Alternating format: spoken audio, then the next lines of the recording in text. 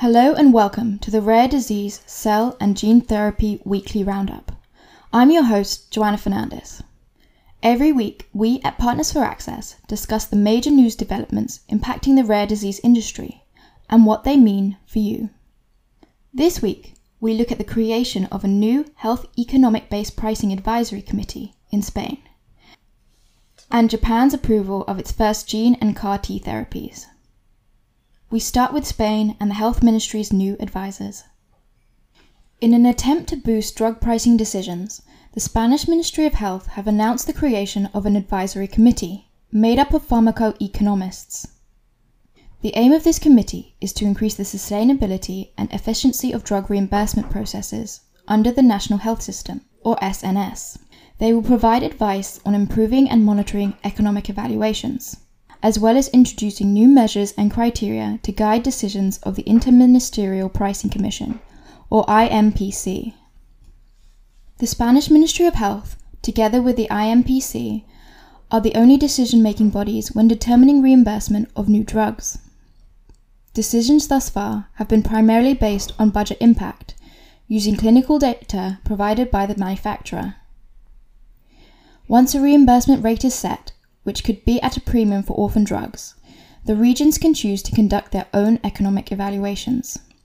However, regional health authorities do not have the power to change the reimbursement rate, only restrict the patient population to manage their budgets. The establishment of this committee could mean that drugs undergoing evaluation may be under greater scrutiny to ensure their price is cost-effective and sustainable, therefore resulting in less need for regional intervention and more uniformity across Spain. With this initiative, manufacturers will need to generate and disclose stronger economic data to achieve desired reimbursement rates. The full impact of this on reimbursement of new drugs remains uncertain, but it does show a clear intention from the Ministry of Health to have a greater focus on health economics moving forward.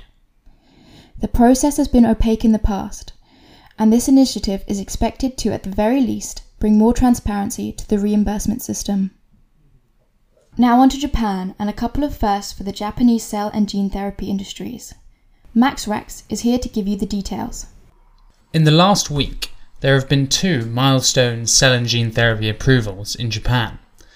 Novartis' Kymriah became the first CAR-T therapy approved in any Asian country, when Japan's Ministry of Health, Labour and Welfare gave it a green light in two indications: relapsed or refractory B-cell acute lymphoblastic leukemia and diffuse large B-cell lymphoma. The other approval was for HGF plasmid to treat critical limb ischemia, manufactured by Anges, which is Japan's first gene therapy. Although Kymriah has now been approved in Japan, it still needs to be listed for reimbursement, which is hoped could happen as early as May this year. However, there are likely to be some issues regarding the price, and there is a chance that Novartis may not be happy with the initial price recommendation. For Novartis, this approval is another positive step in its global rollout of this CAR-T drug that is hoped to generate over $1 billion in sales revenue by 2023. This decision follows similar approvals in the US, EU, Switzerland, Australia and Canada. Anges' HGF plasmid product was given a conditional approval, which requires that the company carries out a confirmatory study that will involve all patients who are treated with the gene therapy. This product is a bit different to some of the other gene therapies that we have seen approved in the US and EU. HGF plasmid is used to treat critical limb ischemia, which is not a rare disease.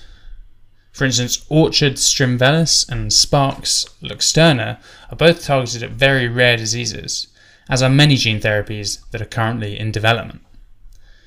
Critical limb ischemia is also not a genetic disease, which too sets this product apart from those others. Given it is not indicated for a rare disease, one would have to assume that the company is unlikely to achieve a price near what the other gene therapies achieved in recent years.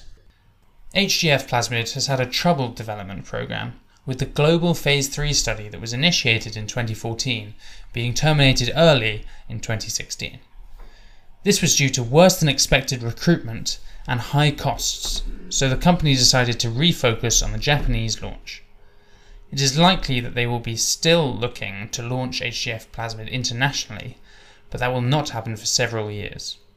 Additionally, this is not the first time that HGF plasmid was filed for approval in Japan.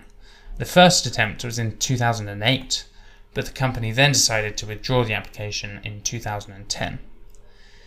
It's clear that there have been many issues in getting this product to market, so the recent focus has switched to getting access in Japan.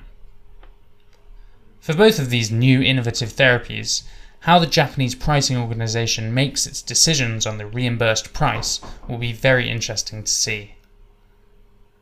As the world's third largest pharmaceutical market, it is vital for gene therapy manufacturers to have some idea of what price level will be acceptable. And that's it for this week. For more news and analysis, do visit our website, www.partnersforaccess.com. Subscribe to our podcast on iTunes or wherever you listen to your podcasts, and don't forget to leave a review. We welcome your feedback. Thanks for listening, and see you next week.